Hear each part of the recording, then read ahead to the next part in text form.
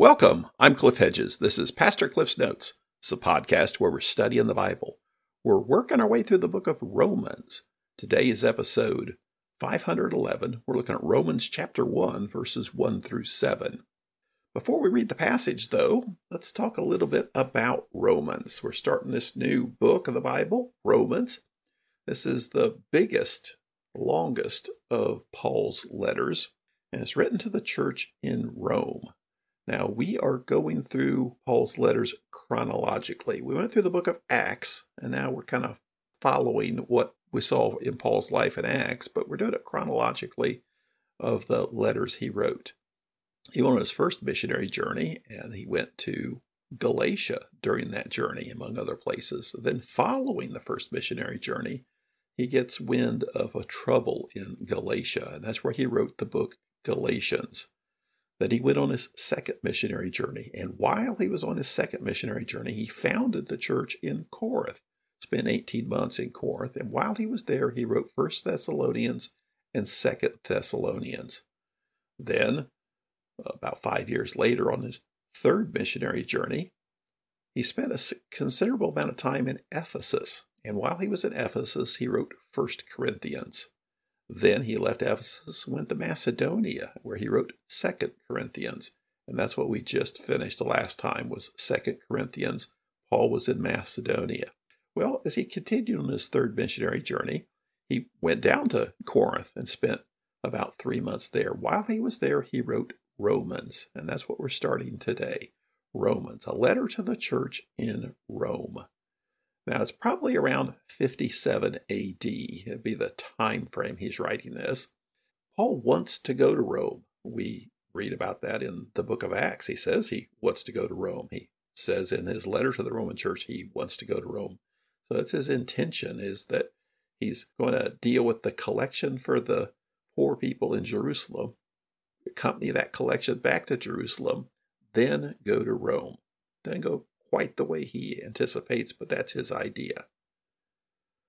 Romans is, well, like I said, it's the longest of his letters. It's 16 chapters, and we're going to take a while to go through it. Romans is a very theological letter. It's just laying out the essence of the gospel and how to live in light of what the gospel is all about. So looking at it, I think we're breaking it up into 59 pieces. So we'll spend a fair amount of time in Romans, but we'll take our time, get what we can out of it. Now, why is Romans the first of Paul's letters in the Bible if we've already gone through Galatians, 1st and 2nd Thessalonians, 1st and 2nd Corinthians? Well, remember we talked about this when we started this, but Paul wrote 13 letters that we have. 9 of them are to churches, and 4 of them are to people. And the way they're arranged in the Bible, the 9 to the churches are first, then the 4 to the people are after that. And they're arranged in the Bible based on length. Romans is the biggest, so it's first. And that's the way they're arranged. They're not chronological. They don't pretend to be. They're just starting from biggest to smallest. Churches, then people. So we are jumping all around through that. If you're looking in the book of Acts, trying to align this, we're at the very beginning of chapter 20 of Acts, where Paul leaves Macedonia and says he went to Greece. Well, Macedonia is northern Greece, and he just says Greece, he means southern Greece, Achaia. That's where Corinth is, and he spent 3 months there, and that's where he is in the book of Acts. Now, one of the things Paul was criticizing the super apostles about in 2 Corinthians was that they were basically poaching in his territory. That is, he's the apostle there for Corinth, and these guys should be trying to guide this church because they've already got somebody guiding them. And Paul, even in his letter to Romans, says that's inappropriate to be going and working in an area where an apostle has already been working. So what about Rome? Paul didn't found the church in Rome. Tradition says Peter founded the church in Rome, but that probably doesn't line up well with historical things that we know. So Peter probably didn't found the church in Rome. So where did it come from? Well, the best guess is, now remember, we don't know exactly, but the best guess is that basically it's people who were already believers went to Rome and they got together, and that's where the Church of Rome came from. When the persecution started against the believers in Jerusalem, we saw that back in Acts, and that's where the gospel first spread away from Jerusalem. Some people probably went to Rome.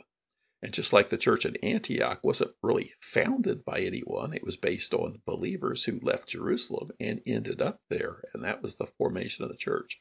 That's probably what happened in Rome, was it was just people who were already believers went there, got together, started worshiping, and others came to faith in Christ.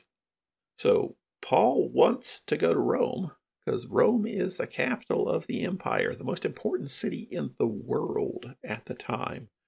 And if you want the gospel to spread, that would be the place to do it. And that is Paul's mode, is he wants to go to the major population centers, the major commerce centers, to get churches there so that people traveling through can hear the gospel.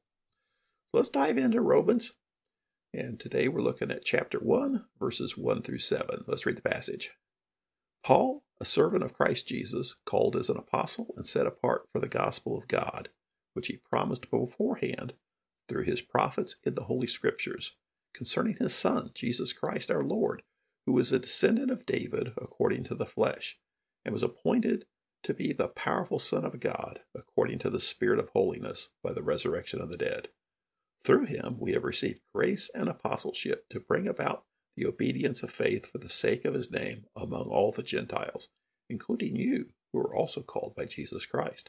To all who are in Rome, loved by God, called as saints, grace to you and peace from God our Father and the Lord Jesus Christ.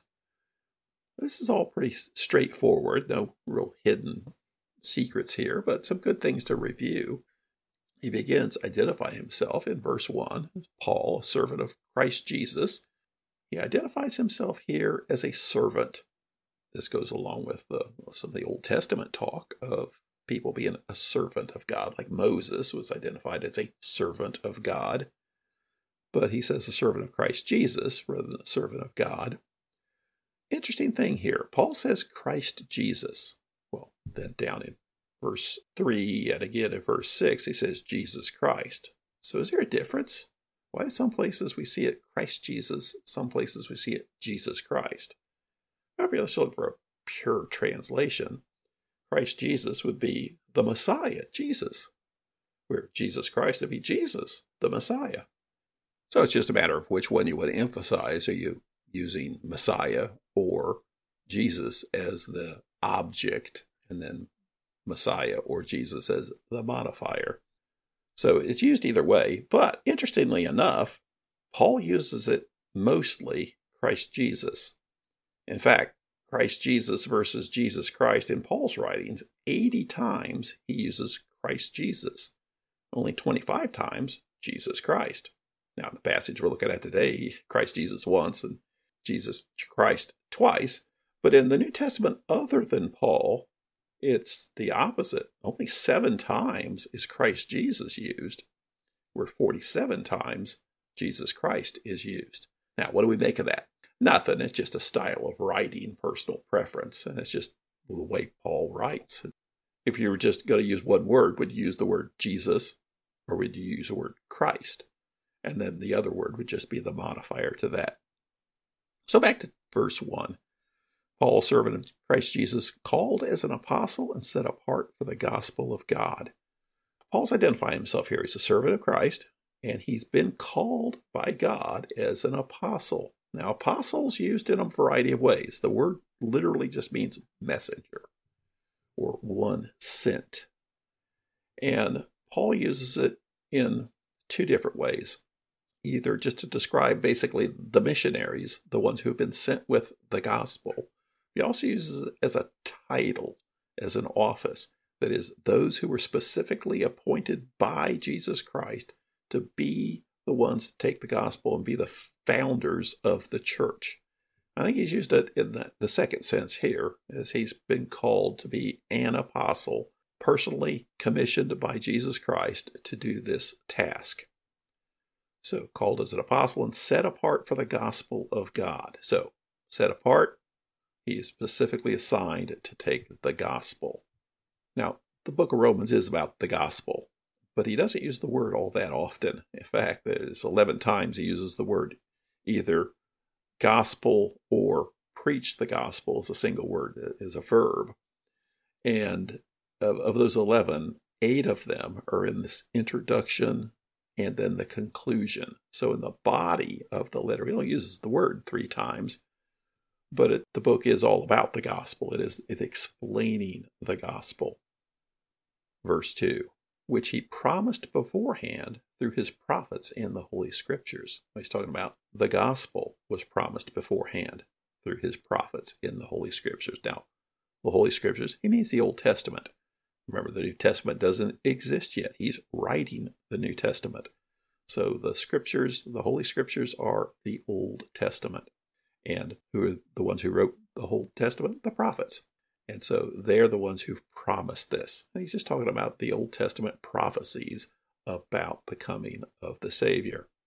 Continues in verse 3, concerning his Son, Jesus Christ our Lord, who was a descendant of David according to the flesh, and was appointed to be the powerful Son of God according to the Spirit of holiness by the resurrection of the dead. There's a lot of Old Testament language in the book of Romans, and there's debate. Who is the audience that Paul's writing to? Is it primarily Jewish people or Gentiles? And does it even matter? Well, I think it's a mix myself, but a lot of people think it's primarily a Gentile audience. It is non-Jews. So why does Paul mention the Old Testament so often if it's primarily Gentiles with a bunch of Jews mixed in? Well, how do you view the Old Testament? If you grow up Jewish, you have a high regard for the Old Testament. You already view that as the Word of God. So you use the Old Testament to help somebody come to faith in Christ, showing that the Old Testament points to Christ. However, if you're a Gentile and have no background in Judaism, the Old Testament doesn't mean anything. However, if you've already come to faith as a follower of Christ, then the Old Testament does mean something. And so the Old Testament can either point to someone to Jesus, or Jesus can point somebody to the Old Testament. And Paul's writing to a church, to Christians, and although they may be Gentiles, they would still now view the Old Testament as the Holy Scriptures, the Word of God. Some of these Gentiles maybe have been God-fearers, that is, Gentiles who practiced Judaism without fully becoming Jewish, but there's still some Jews there. Now remember, we went through the book of Acts on the second missionary journey. When Paul was in Corinth, he ran into Aquila and Priscilla, said they were Jews from Rome, but had left Rome when Claudius kicked all the Jews out of Rome. The text of Acts assumes that they're already believers in Christ, so they're Jewish Christians when they encounter Paul in Corinth. So there's, at that time, that's probably around 51 AD, so there were already believers in Rome. But the Jews were kicked out, so a lot of the Gentile believers in Christ probably didn't have to leave when the Jews left. Now, many of the Jews may have come back later, but the church then probably was primarily Gentiles.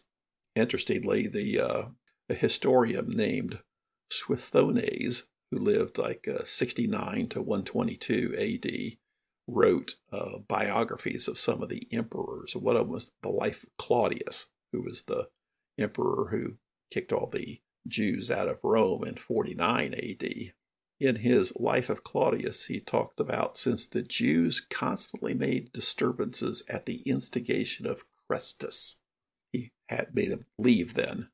Most historians believe that Chrestus is probably basically a misspelling of Christos, which is Greek for Christ, and rather than it's a person who caused this fighting amongst the Jews, it was a fight over whether Jesus was the Christos or not. And since they were having such a, they were being so unruly, Claudius said, well, okay, the Jews got to leave town. They're acting up too much. That would leave just the Gentile believers there in Rome. So it's probably primarily a Gentile audience that Paul is speaking to. But they have a high regard for the Old Testament. And so when he talks about Jesus being the descendant of David, the Son of God in the flesh, but also in the spirit and resurrected. So he's talking there about Jesus as a man and Jesus as God.